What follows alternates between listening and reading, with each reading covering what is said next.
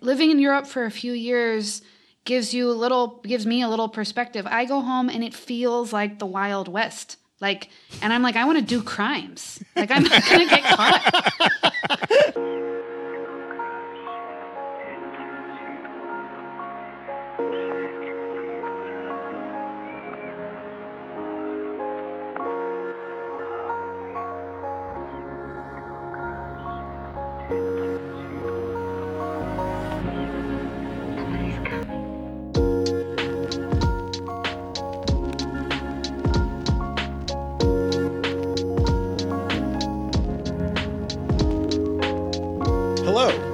This is What's Left of Philosophy. I'm Will. Here with me today is Gil.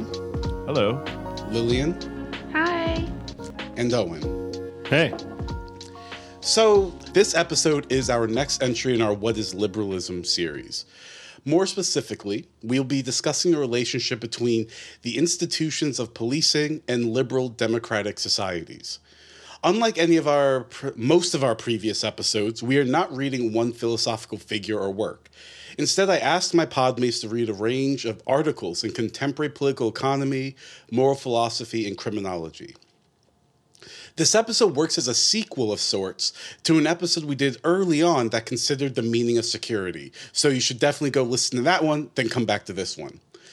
Today, we will be explicitly discussing why the police are necessary for liberalism and, at the same time, a recurrent source of the legitimation crises of the liberal state.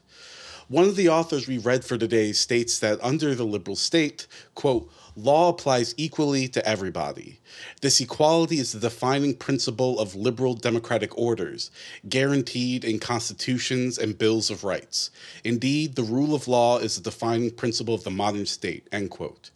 If this is the case, then law must be institutionalized in social life. It must be more than a set of formal rules gathering dust in some law library.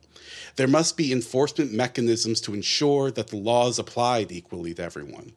The police, as an institution, are crucial for integrating citizens into the normative demands of liberal society and coordinating the expectations of the citizenry that the law does, in fact, rule.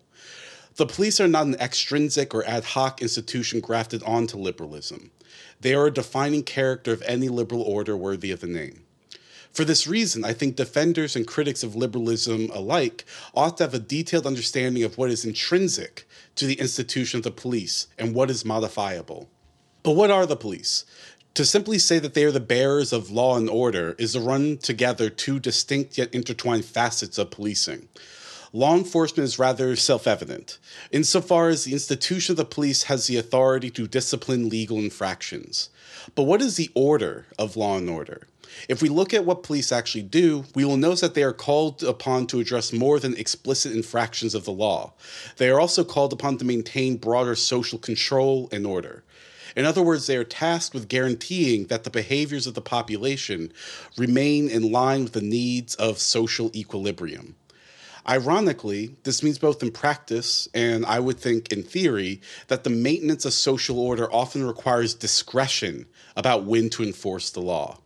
The police do not stop every speeding car, fine every jaywalker, or arrest every person who uses drugs.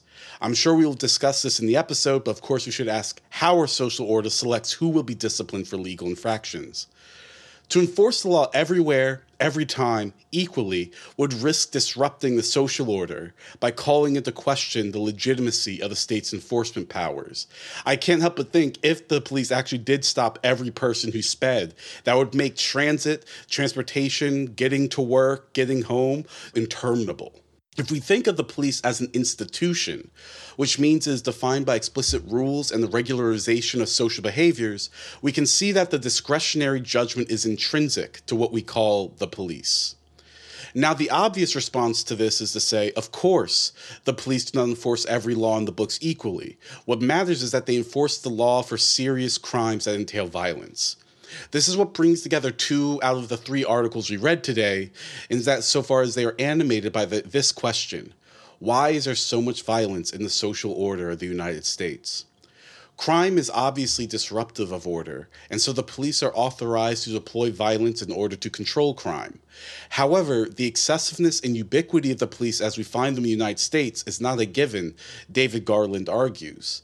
Instead, it follows from the distinctive liberal political economy and thin welfare state of the U.S., quote, together with the intertwined legacies of racial oppression, segregation, and exclusion that have played a major role in bringing about these control failures and in shaping the state's responses to them, end quote. Low levels of employment protection, weak trade unions, lightly regulated labor markets, and high proportions of workers in low-wage, insecure jobs contributes to social conditions in which social disorder will flourish. If we remind ourselves that the police not only enforce the law, but maintain social control and order, then we can see that the police help maintain a liberal social order that will continually appeal to the police to resolve social dysfunction, but the means the police use to enforce order often beget more social dysfunction. And so the police come to look like both symptom and cure. Discretion in enforcement of the law and the use of violence to maintain social control and order seem to me to be two intrinsic features of the police institution in liberal democratic societies. But it's also just these features that threaten liberal societies with instability when the state is either weak or overextends itself.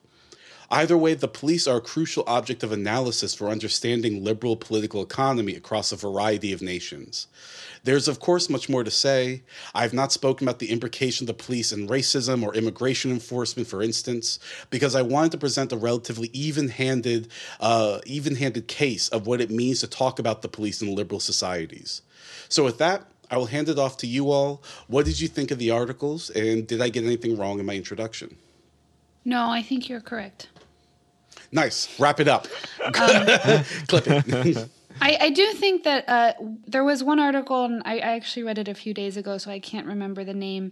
The guy whose name starts with a G, the one about the political economy and the uniquely liberal economy of the David US. Garland. David Garland. Yeah. Garland, okay.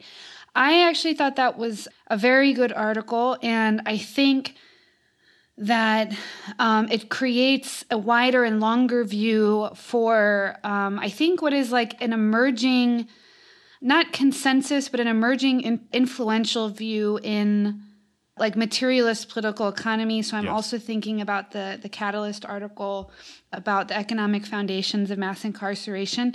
And the reason I raise that is that there's like a kind of counter movement against Michelle Alexander's view, the new Jim Crow, that I find very persuasive and like rooting the argument in certain problems that the society is not able to solve given the kind of economy it has.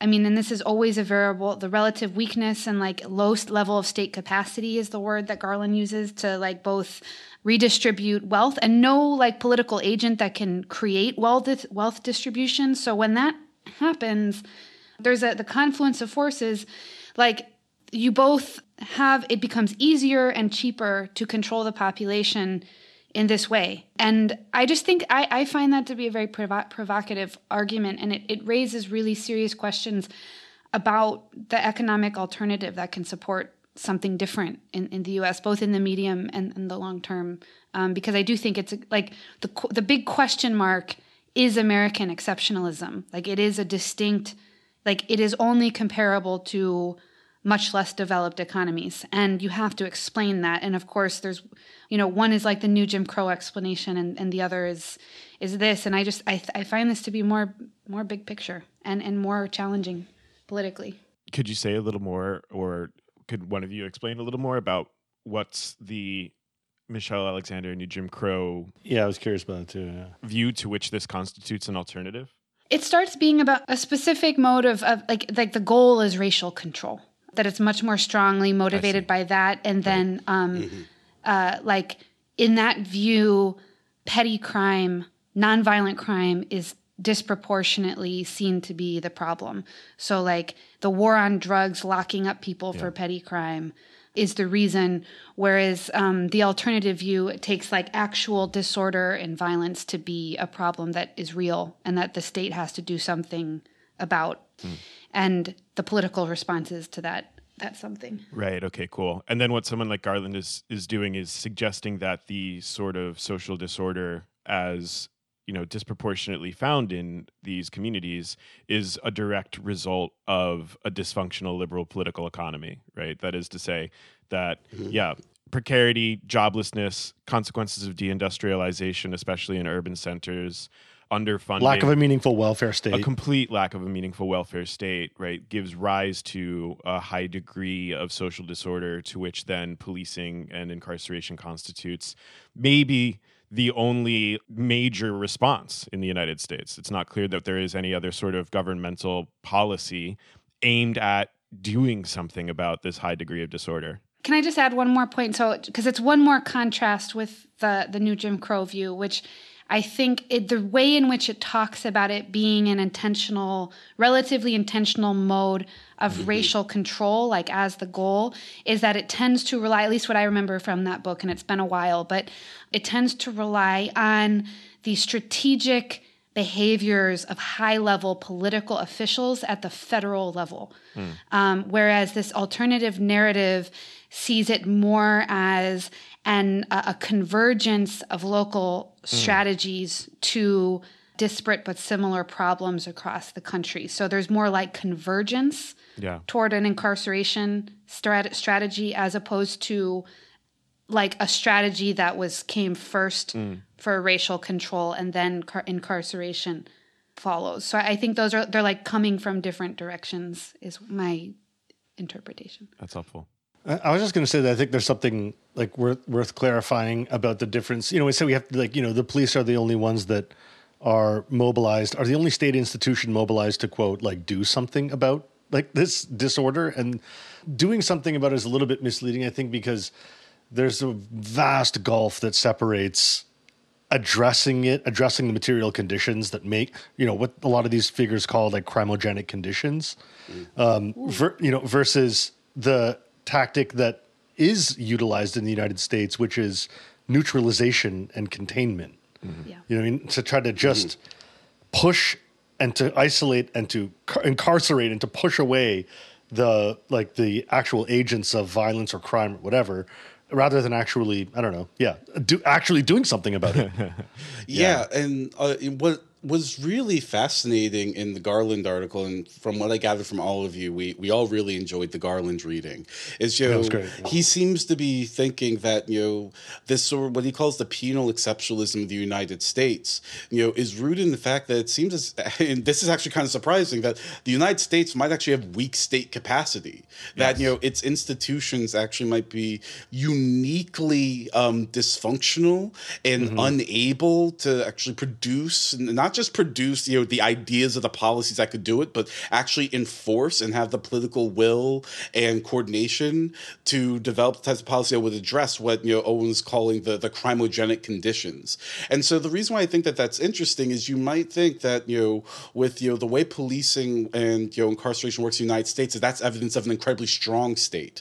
But on Garland's argument is actually the evidence of an incredibly weak and dysfunctional state that has one hammer, and so everything turns into a nail for it. Nice. Now, to be very clear, I just want to say this real quick, and I see, if you're listening to this and thinking that what we're saying or what Garland is saying is that so racism and those ideologies don't matter, that's not the argument at all. That clearly shapes how this hammer is deployed, and that's why I was mentioning that discretion seems to be an important part of policing, because there actually doesn't have the capacity, but also no state can enforce all of its laws equally. That would encourage riots and rebellion, etc. And so how that discretionary use of judgment is used, given where there is violence and disorder, that is also what creates these sort of internal tensions and contradictions. And so, and importantly, sorry, I keep interrupting because I'm excited. No. Okay. I just wanted one really quick thing though. Is just that it's very, at this point about discretion, it is very important to remember that cops actually don't know anything about law usually. Like they don't know shit about law. And so discretion, like it's not part of your training as a cop to like have an exhaustive knowledge of your like municipal, state or federal law. So I do think that's it. I just want to emphasize that point about discretion. Yeah, I think it's absolutely right. Like, but discretion is also important for this reason.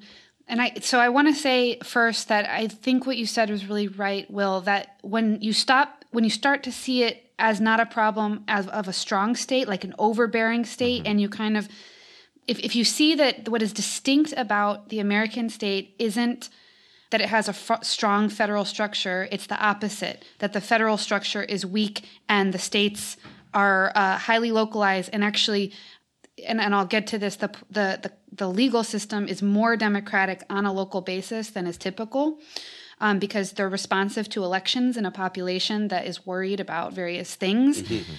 You really increase the range of local discretion, both on the part of law enforcement, city managers, state managers, and their responsiveness to the local population.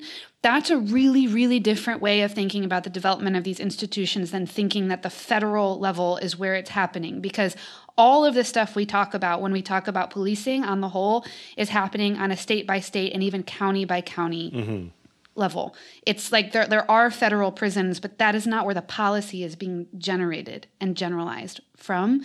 And then you see that the federal system has very few ways of intervening in the structure or of redistributing wealth. And suddenly I think you have a much bigger political economic problem than just too much discretion based on bias. Like there's a different set of channels that disparities become reproduced through. This is precisely why it's possible in the United States to end up learning the names of like sheriffs in like Arizona, like Joe Arpaio. Like Arpaio, yeah. Right. Who's, a sheriff is in charge of the police force in a particular county, but like there's very little above someone like that. And so he gets to drive a lot of policy in terms of what it is that actually cops are doing on the ground in his district.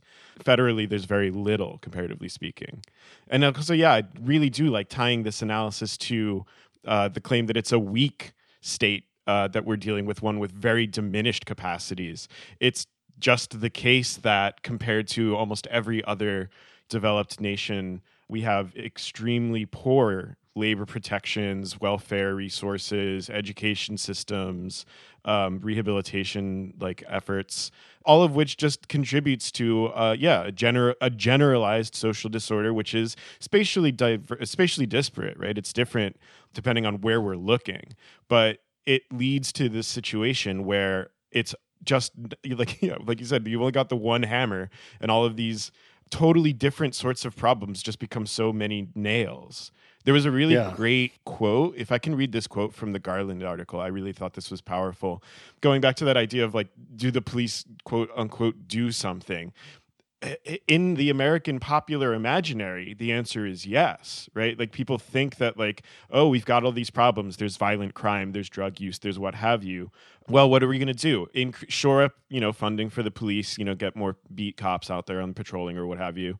But like you said, does that actually address the underlying conditions that cause the criminality and social disorder in the first place? And the answer to that's manifestly no, right? It doesn't get to what you were talking about, what you called, Owen, those like crimogenic conditions. So I think one of the things that we should think about is how to have a conversation that convinces more Americans that the policy focus ought to be building a welfare state or, actually addressing these underlying conditions of social disorder. So here's the quote that I wanted to read. This is from the Garland article. He writes, "Social policy interventions are generally more long-term and more expensive, even if they would work out cheaper in the long run.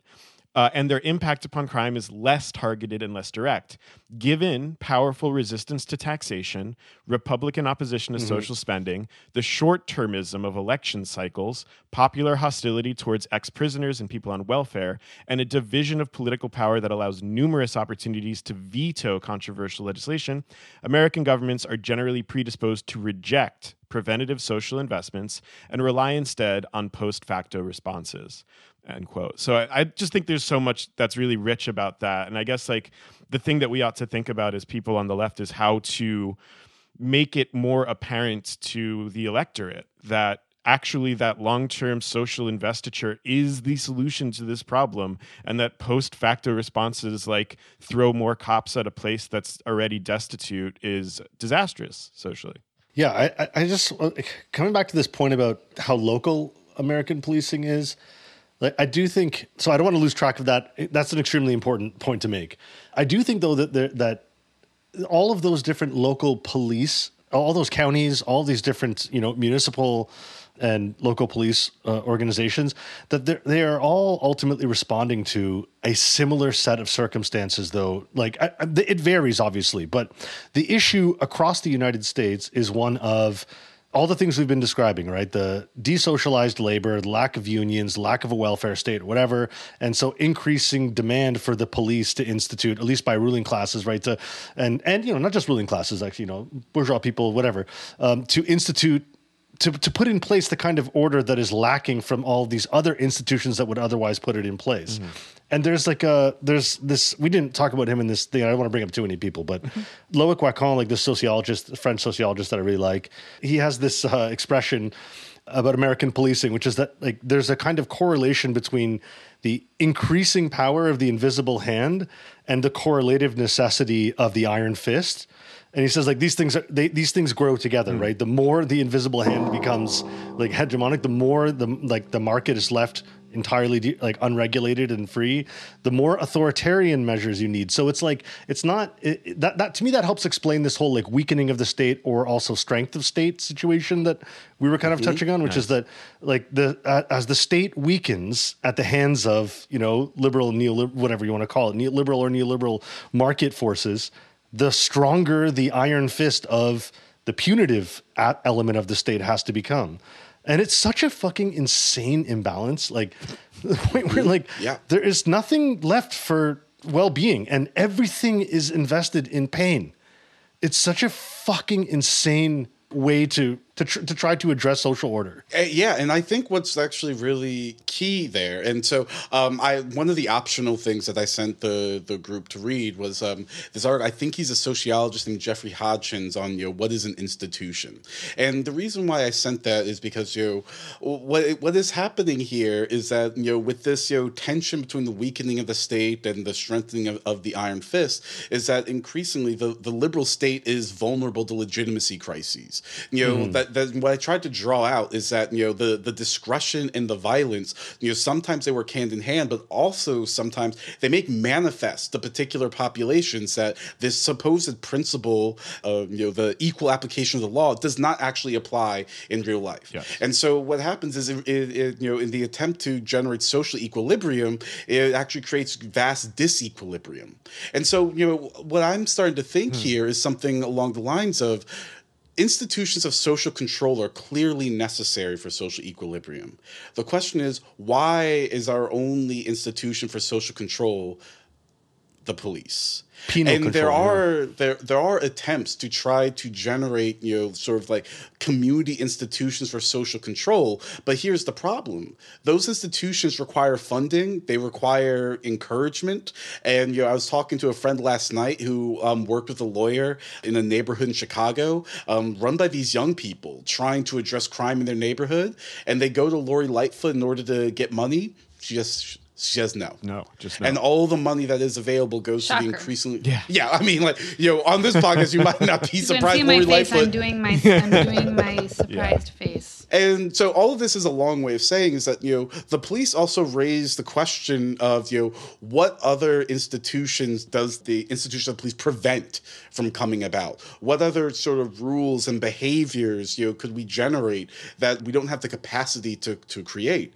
And if, equilibrium is necessary, it starts to seem like it is hard to get out of the bind that we need the police, that the police are the only answer, and yet their answer, as I kind of said in my comments, is both symptom and cure. Mm-hmm. Yeah, I mean, I think it's not just hard. I actually think it is hard to get out. I mean, it doesn't just seem that way. I mean, and then I just want to, when people start imagining different institutions, I don't have like a straightforward answer. Like I'm a pretty like, I mean, I have a general one, but I like, I'm no better than anyone else in knowing is the general exactly answer what to socialism? Do. Well, I mean, I think that in the U.S. there has to be greater centralization of the mechanisms of redistribution. I think I've in my more like wishful moments, I'm like, yeah, take away their fucking guns and states' rights and just have a central state and subordinate their asses. But I digress.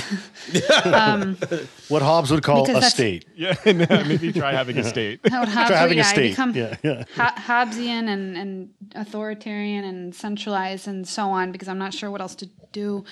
But like the reason that can come as a fantasy that I don't think I'm serious about, but is like one of the only other realistic alternatives that I can even conceive of, is that when people start talking about just like getting rid of it, or like, remember in was it Washington, they had this like autonomous zone and then they just became their own cops and killed some kids. Yes. And then it was like, we never talked about that again. Was it the Chaz or something? Or the Yeah, Jazz, I mean that yeah. like that Chapel shit Hill is Autonomous crazy. Zone. And I don't think we've really meditated on that enough. Like you actually became the cops. did. That's got like swept away, that's yeah. like the Stanford cops are you. experiment.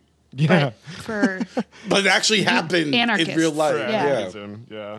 I mean, isn't that a W for Foucault though? You've all been subjectivated into little cops, and you know, yeah. Wow. I love the idea of Foucault rising up being like, y'all were hard on me, but here you it are, out. See back what happens. again. See what happens. Well, speaking of Foucault, though, there was one moment that I found interesting in one of the articles we read, is rather controversially asserting, I think, that what is needed is like more police and less imprisonment. So, like, the United States has it backward compared to the rest of, I mean, statistically has it backward compared to the rest of the first world, in that, you know, the ratio of like cops to prisoners is completely skewed. There's like a half of half. It sounds funny to say half a cop, but you know what I mean? Like 0.5 of a cop or whatever for every 3 prisoners, and in the rest of the developed world, it's like 3 cops for every like whatever, half a prisoner or whatever. And one of the things that was funny in that article was that they cited Foucault at one point, Discipline and Punish, because Foucault talks about this transition that took place. It's at the beginning, it's very famous from the beginning of Discipline and Punish, where we went from, in Europe at least, the model of severity to the model of certainty, right? You went from the severity of punishment, and in particular, he was describing like a spectacle of severity, like public torture. Yeah, you get Damiens, the regicide, You scare and the you shit out of everyone. pour You don't catch most criminals. You iron don't on catch him in the most public quote square. unquote. Yeah, exactly. Yeah, you don't catch most quote unquote criminals, but when you catch them, they're in the center square getting torn. Their limbs are getting torn off their bodies and stuff, and it's some gigantic, disgusting spectacle. And that there was this like, yeah, exactly. And there was this move from severity to certainty. Like, okay, it's not going to maybe be as severe of a punishment like this kind of public humiliation and death, but it's going to be certain that you will get caught. And that was what, for Foucault in Discipline and Punish, is like one of the essential facets of modern policing. So in that article, they were like, yeah, the US, I suppose it would be like a bit of progress if we could, like, we're kind of still in the severity mode in the United States. Like we actually don't have, like, the certainty is not there. Like, people just do lots of crimes and get away with them. But when you are caught, it's like these insane life sentences or capital punishment, Life without or parole. life without parole, solitary confinement, Yeah. like all, like the brutality of the punishment of the severity of getting caught is supposed to be like what, and that's like for Foucault, like the kind of pre-modern, almost like medieval model of punishment that the United States like operates on. Anyways, I just thought, and Yeah. I'm curious So what the you guys thought U.S. about is this. not modern. Yeah. So the article was like, I mean, if it's we could just get to what underdeveloped, yo. Foucault It describes is. in Discipline and Punish, that would be progress. Like, if we could get to that, you know. I mean, I don't know that, like, here's the thing. I do think that there is a parallel there, and I think the implication is that the U.S. is underdeveloped. If it's underdeveloped in all these other ways, then it's underdeveloped Right. in its policing system. But it is true that it's less certain of punishment. Like, living in Europe for a few years gives me a little perspective. I go home and it feels like the Wild West. Like, and I'm like, I want to do crimes. Like, I'm not gonna get caught. You know? I'm not gonna lie. I think everywhere- moving from Canada to the U.S. vastly increased my desire to do crimes. I'm not gonna lie. Totally. Like, I mean, it, in all seriousness, I'm like, hell yeah. The parents aren't watching. Yeah. They're not here. I'm gonna party. I'm gonna go out. I'm gonna live my life. Great. These are true crimogenic conditions. Absolutely. Merely landing in the U.S., you're just like, fuck. It's like, shit, I mean, Let's it's like go. Let's let it it's a rip. free for all of theft. I mean, nothing is. Yeah, This is why I can never leave the United States, because like I'm just hanging out here being like, I should really just go do some embezzlement, some fraud. Maybe I can, just steal stuff from people. I mean, also the cops really won't come after you for embezzlement. They're focused elsewhere. They're good on that one. This is true. So, all joking aside, they're focused elsewhere. So another key feature, if we're going to talk about, the institution of policing, the other aspect of the discretion is it's not only, yes, the thing is that, they are called to address those areas where there seem to be more crimogenic conditions. But we should also talk about, rather politically, that means those who are, the least empowered, those who are the most vulnerable, are the ones who will interface with the police most often. And so I think that there's definitely sort of the sociological understanding of the cops and seeing, what it is that they do. But I am also interested in how, because, American policing often works this way, it also means that increasingly it imperils the legitimacy of the American state such as it is. And so what I find here is that this is kind of a looping injustice, that those who are the least empowered find themselves, most vulnerable to conditions of crime, and thus, most often will interface with the cops. And often their interfaces with the cops are not pleasant. They are often, not here justice has arrived. Another issue with, policing is that they're often going to these neighborhoods that they don't really know these people. Yeah. They don't know who's who. You could have someone calling the cops because something is happening, and you find yourself be the one being arrested by the cops. Mm-hmm. And what does that do for the legitimacy of these state institutions? And some of what helps these state institutions work is that they are legitimate in the eyes of the people that they govern. And so it strikes me that this is just, another sort of crisis tendency, with the cops in the United States of this underdevelopment, that it is this kind of looping effect of these conditions and being unable to address the conditions. If I could just add to that, this idea of who's doing the policing and they're not from local communities, typically speaking. If you look at the history of the police as an institution in the United States, you find that local municipal police forces, which were the original version, have basically two predecessor institutions that they sort of mutated out of. And that was, on the one hand, night watchman groups, primarily in northern states, which were local self-ordering, self-defense kinds of organizations. And in the South, it was primarily slave-catching organizations. And then the origin of state police forces, as distinct from local municipal ones, basically were developed out of a need to be able to call the cops in to break strikes, because often it would be the case that local cops wouldn't want to do that because it was their own people, their own families and friends who are striking for better working conditions. And so it behooved the government to form state police forces that we could bring them in from other parts of the state to break the backs of striking workers. And I wanted to bring this up and to piggyback on all this to kind of circle us back, Will, to the way that you framed this, which I think is super helpful, namely the relationship between the police as an institution and liberalism and political liberalism. Because if you listen to our previous episodes on the topic, when we read John Locke in our first entry in the series, the conclusion that you kind of can't but come away with when you look at the sort of origins of political liberalism is that it's a political project whose real raison d'etre is just allowing for the conditions of capital accumulation to proceed apace. And so inserting then, right, of course, in a certain sense, the United States is, as we've described, a weak or failed state and is underdeveloped and is pre-modern and feudalistic in so many ways. But on the other hand, it remember Hegel thought this place was the future? I do feel like feudal is pushing me too far. Feudal is just different. Like the whole point of the American Republic, all of our problems actually come from the fact that there is no prior feudal or the pathologies actually begin there. But I was just going to say, though, on the other hand, it does represent the place where capital accumulation is most advanced, right? Which is why we have the highest degrees of income and wealth inequality. And of course, this generates all of these sorts of social disorders and pathologies, requiring as a rearguard effort, because listen, we're not going to give people health care. We're not going to give them the opportunity to do any wealth redistribution. So when sorts of social pathologies then start to arise amongst the working poor, bring the cops in.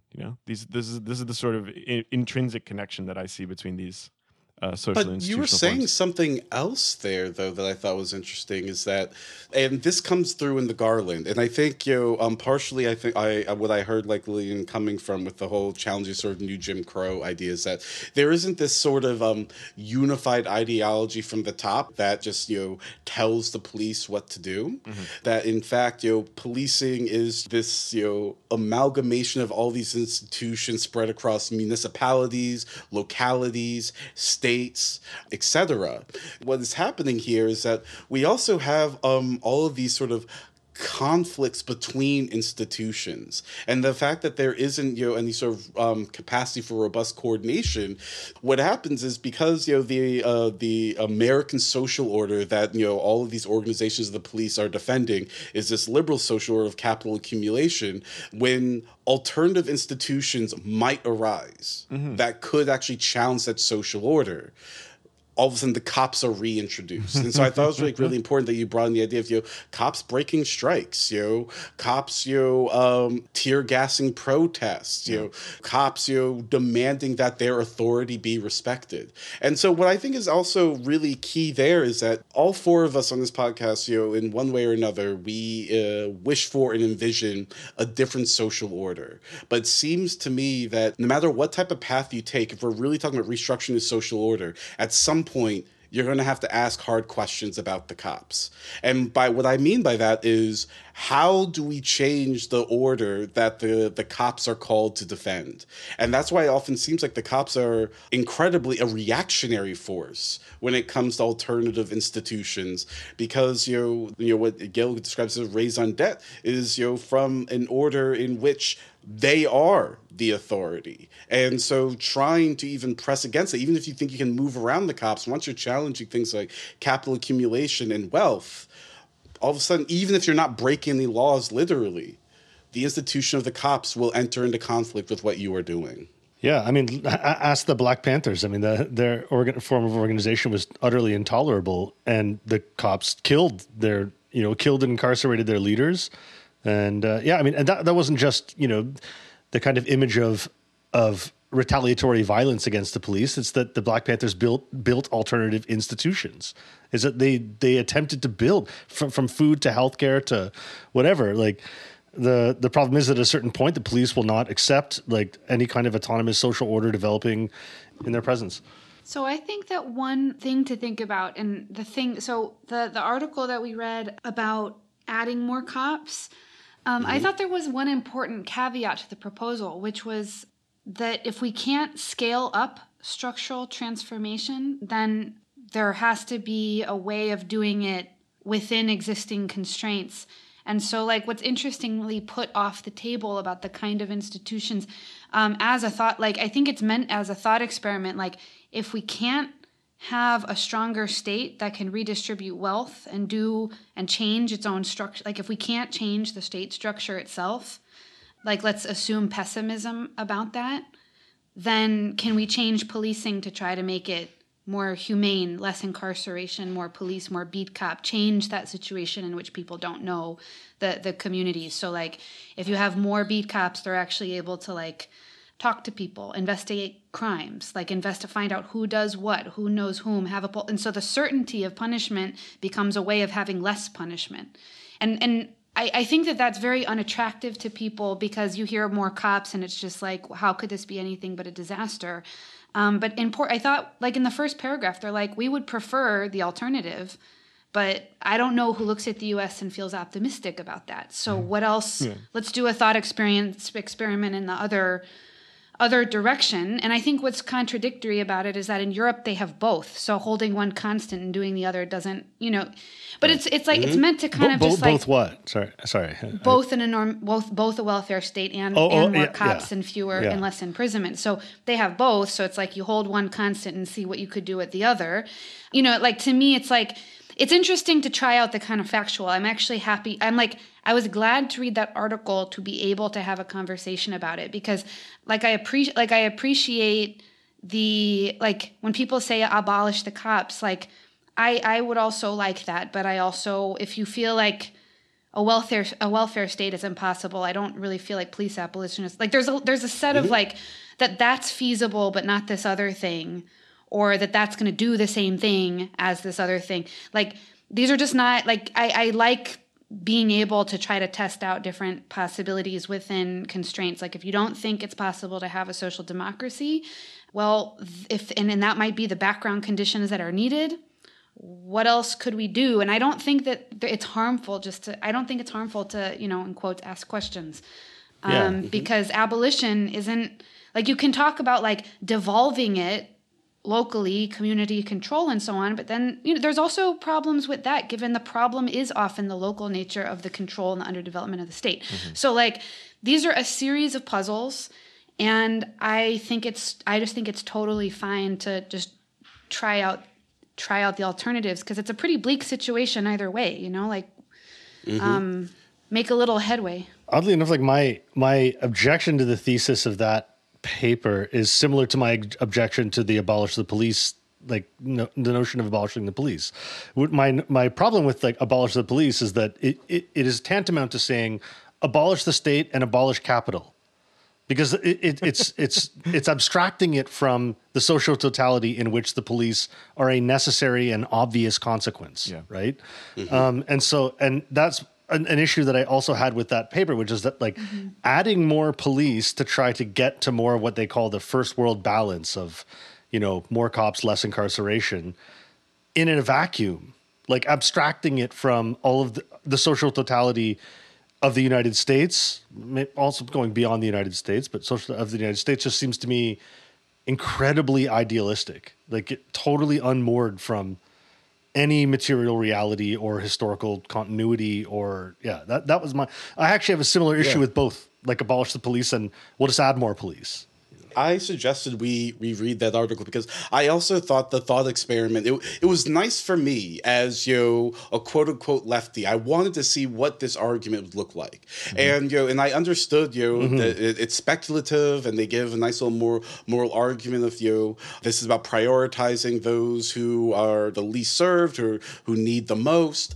And so what I realized there while reading it, what this thought experiment helped me to see is, because I'm thinking a lot about institutions now. In the Hodgins article, he makes a distinction between institutions that are agent sensitive and agent insensitive. And so even in this thought experiment, I think it's useful to ask, how sensitive is the institution of the police to the different agents we populated with? In other words, one of the ways that the United States even tries to think about police reform is sensitivity training stuff.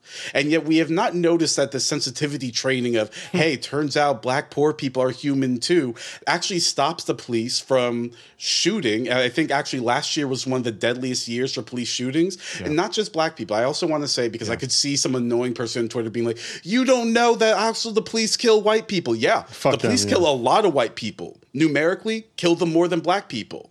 And so, I think this raises the question of what type of institution is the police? And that's not something we'll be able to solve in the space of one episode. But one thing at least we should actually explicitly put on the table is the institution of the police the type of institution that is agent sensitive or agent insensitive? If it is agent sensitive, then maybe also it's worthwhile getting more black police chiefs, more women police chiefs. But I think all of us right here in this podcast have seen black police chiefs and women police chiefs do almost the same exact thing that any other police chief would do. And so we all watched The Wire growing up and then forgot about it, and now it's back. I'm glad it's back. We forgot about The Wire. Yeah, we're glad it's back. And so what's also really difficult, what's really great about this thought experiment, but that makes it difficult, is it makes you ask, how much room is there to modify how policing works within this social totality as Owen described it? And so, when I was thinking through the thought experiment, the last thing I'll say, this is my philosopher side of me, they talk about, of course, more police means more interface between citizens and the police. And so they try to make the argument that, from their hypotheses, this will lead to less killings by the police. They say that as less police violence, but I don't know if that would actually mean less sort of arrests, less tasing, less getting thrown against the concrete. And so what's also interesting in this thought experiment is, so what might be the social consequences even if killings by the police decline, but there's more sort of violent engagements between citizens and the police. I don't think that this leads to a positive answer, but, again, I was really appreciative of this article to make me try to think through what that would mean. Yeah. I wanted to just kind of like piggyback and interject that maybe the language of abolish the police is bad rhetorically because it sounds like something other than what it actually is. Like if you actually read police and prison abolitionist work, stuff, of course, like Angela Davis, but also more recently Mariame Kaba, Ruth Wilson Gilmore, like they're all explicit that like the project of abolition here doesn't just mean like a negative thing. It doesn't just mean removing one institution and having a gap or void be left in its wake. They're explicit from the start that like what it actually means is a project of reconstructing a set of social political institutions that would actually undo those conditions of crimogenesis as we've been describing them in place of this sort of, one size fits all hammer turning everything into a nail. So, I mean, maybe one thing just then to say is like, we should maybe rethink the language. For one thing, normies hate the idea of abolishing the police. It's very hard, even when you have like the longer conversation with them about like, no, actually we mean like, building better schools and, welfare and redistribution and labor protections and all of that, in addition to getting, guns off, less guns on the street or whatever. It's a very difficult sell for a lot of people. I don't know, maybe just abandoning that rhetoric in favor of something else, like, I don't know, more constructive vision is in fact what's at stake here about what we ought to do in terms of building a society that actually, isn't so completely dysfunctional. I mean, I think so I do want to answer a little bit the question of would there be less violent interactions? There are two levels to that. I think if the comparison is with Europe, the answer is unequivocally yes. Like there's less violence, period, with encounters with the cops. And they're not, like there's different levels. I don't totally understand all the levels in every country, but like that just is the case. So much so that like, there's my partner got stopped by a cop and was like freaked out. And the cop actually said, no. And this is a German cop, so this is a grain of salt. You can laugh at this. But he goes, no. He was like, we're not like the American cops. I'm here to help you. I'm not going to beat you up. So like, there's an American cop saying that. Yeah, he's like, no, we're here to help. So, I don't necessarily think they're there to help. But like, the point is that it actually is a different thing. And there is, before any Europeans get mad at me, I know that there are instances of police brutality, but it is nothing like the scale that we're talking about in this episode. So I do think that it would change, but a significant thing that gives me pause about that, like in principle, it could change. I'm saying what gives me pause about it is the level of militarization of both the population and the police. Yes. And I think that I think like the gun issue is like a liberal hobby horse in some ways, but I used to be much more like tisking at that. In recent years, I've just been like, at some point, they're a constitutive part of the problem. It's a violent population that's armed, and so like this encourages violent interactions. I don't know what else to say about it, but I think that's important. So there's like more political layers because that's a constitutional right that you're talking about, not just like cultural habits, So the political layer of that is like kind of deep. Anyway, this is kind of, I'm getting really pessimistic this episode. No, I'm feeling it too. I'm feeling the light dim, and and you want to jump in, sorry. Well, no, I just wanted to say quickly that like, I have a hard time holding these two things together, which is that one, like a lot of the data that's cited in the papers we read is obviously right. I mean, the interaction between police and citizens in Europe is way less violent. And the situation in Europe with regard to policing is very difficult to compare to the United States because the United States is so fucking brutal and so dysfunctional. But at the same time, France is the only country in Europe with which I have like decent familiarity. It's, as far as I understand, like the situation isn't great. I mean, the police in France are utterly loathed by proletarian and subproletarian neighborhoods. There's extensive like sociological research on their principal activity being one of like public humiliation and harassment. Mm-hmm. terrible to be in like a quartier populaire, like a working class neighborhood, or even like I said, a sub-proletarian neighborhood of undocumented migrants, of people who are like chronically unemployed, and like the police serve a function there that is utterly brutal. And so I guess the only reason I bring this up is to say that like this is the part of me that that has difficulty when Europe is held up as like, if we could. I get it, because the U.S. is so much worse in some ways, but like, if we could just get to this disgusting situation of fucking domination and get beyond this murderous and brutal system of domination, like that would be an improvement. I don't know. Maybe that's a little bit crass of a way to put it, but like, yeah, the French police are also heavily militaristic, and there's great research done on like the evolution of the federal police in France, the gendarmerie. They just come out of anti-colonial rebellions and like learning how to suppress them, and then they take those tactics and they train their police in the same tactics they used in Algeria and in French Indochina, to use them now in banlieues of French cities. And so I don't want to overstate that point, because I know that like I don't disagree with what some of the points that were made in that paper and even what you were just saying, Lillian. It's just that there's a part of me that just bristles at the idea of holding at least somewhere like France up as any kind of, as a marker of progress. Like if we could achieve the French level of police domination, then we would, you know what I mean? I do know what you mean, but I'm just saying, like, I'm looking at the numbers right now. France, the last numbers I can find are for 2019. Okay, in 2021, they killed 2 people. 2020, it was 32, so that was probably when the protests were happening, I would guess. Mm-hmm. In the U.S., 1,276. Yeah, the first world average is 5, right? It's like 5 murders, police murders a year in the first world. And to be fair, from like a perspective of what a free society is like, I totally agree with you. But the reason the comparison is important is because the only nations with comparable numbers are much less developed places. Yeah. Like with whose state infrastructures are weak for more obvious reasons. And it's like the sociological puzzle, I think, demands the comparison, even if normatively. And so it depends. Like, what kind of normative scale do you want to use? I actually like the question. I think the comparison is salient from the perspective of understanding what the nature of the problem. Mm-hmm. On the other hand, I agree. Like you want reforms that resemble something that you don't actually think to be just. That's a weird way of that's a good way of articulating, I guess. Like, yeah, I don't fair disagree enough, with you, but that is my problem. I want to jump in here and say, just 2 quick things. The reason I wasn't even like really joking, I was like, I'm feeling the light dim, because especially when Lillian, you're talking about how many guns are in the United States, and the fact that we're not just talking about a cultural thing, we're talking about a right.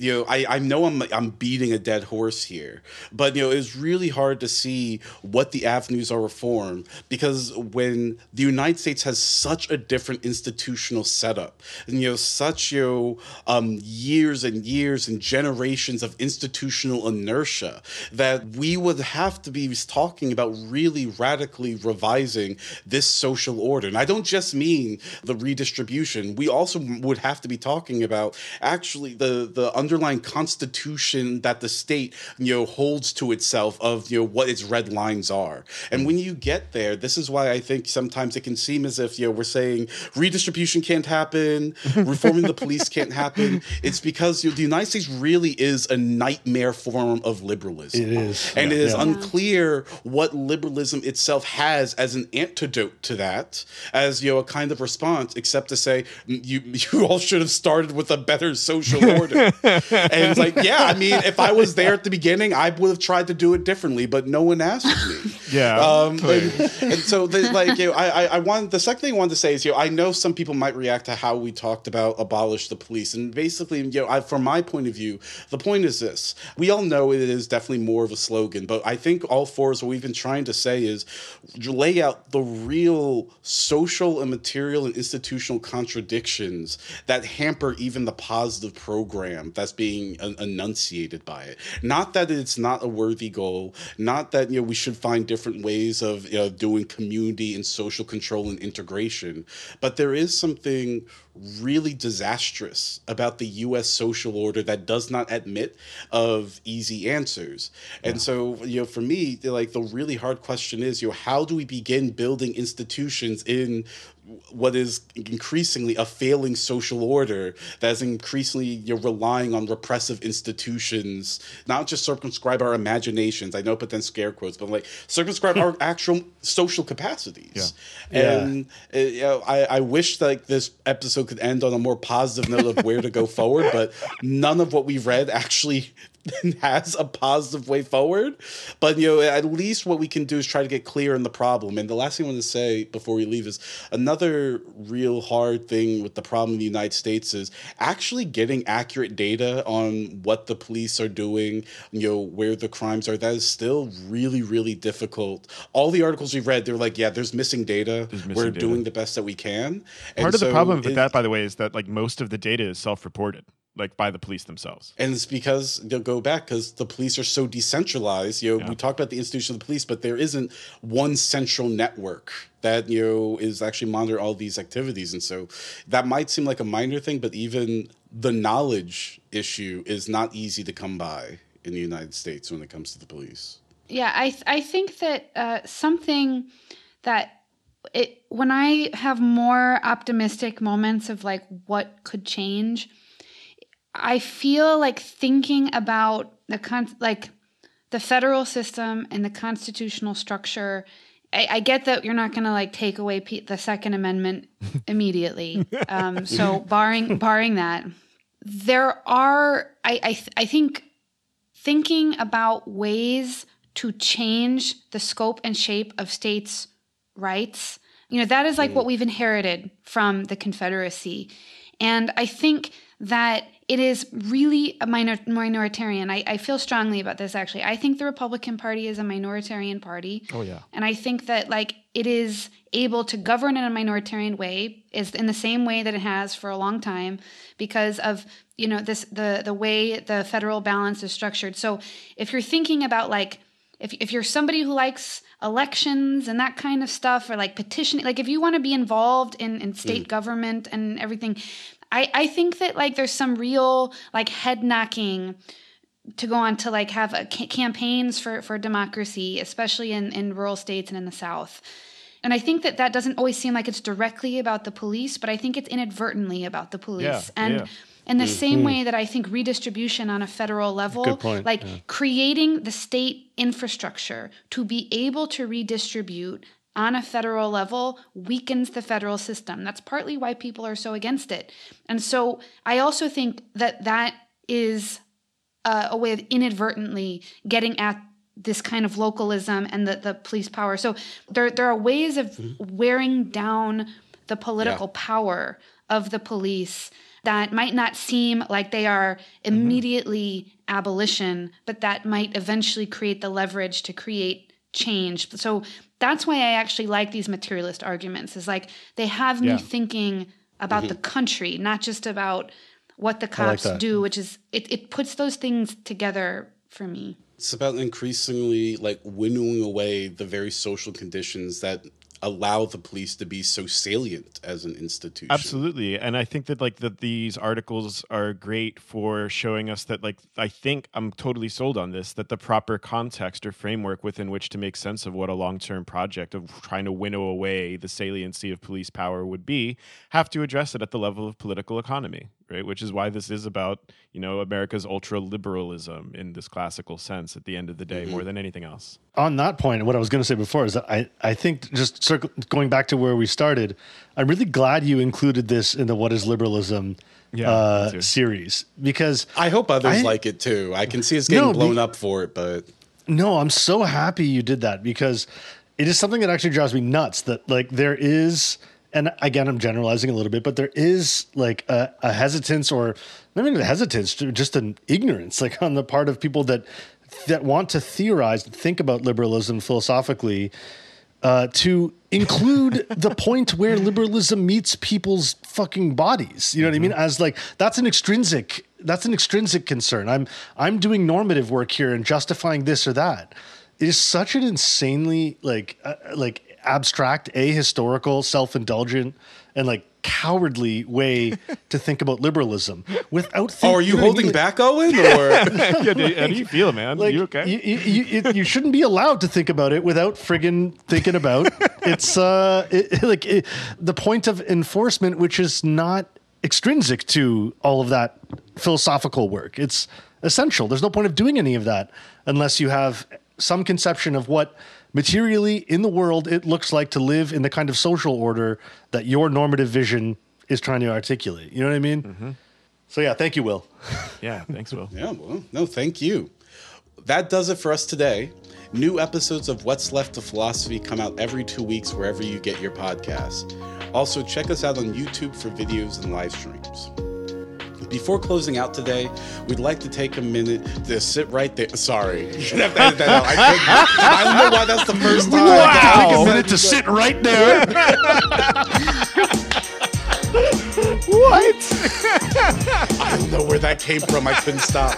Before closing out today, we'd like to take a minute to thank some of the people who are supporting the show on Patreon. We couldn't do this without you, and we're really grateful.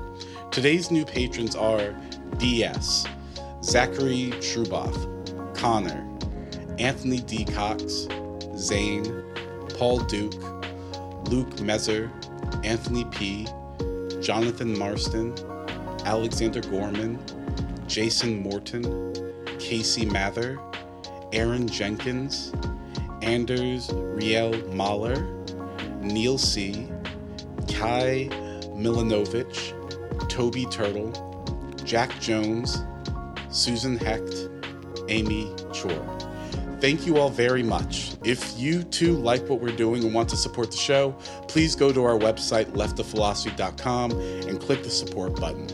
Patrons get access to exclusive content like lock episodes, bonus videos, and access to our Discord server. You can also buy some What's Left of Philosophy merch from the store linked on our website. Follow us on Twitter at LeftOfPhil, and don't forget to leave us good reviews and comments on your podcast app. With that, thanks for listening, and we'll talk to you next time. Bye-bye. Bye. Take care, everyone. Bye-bye.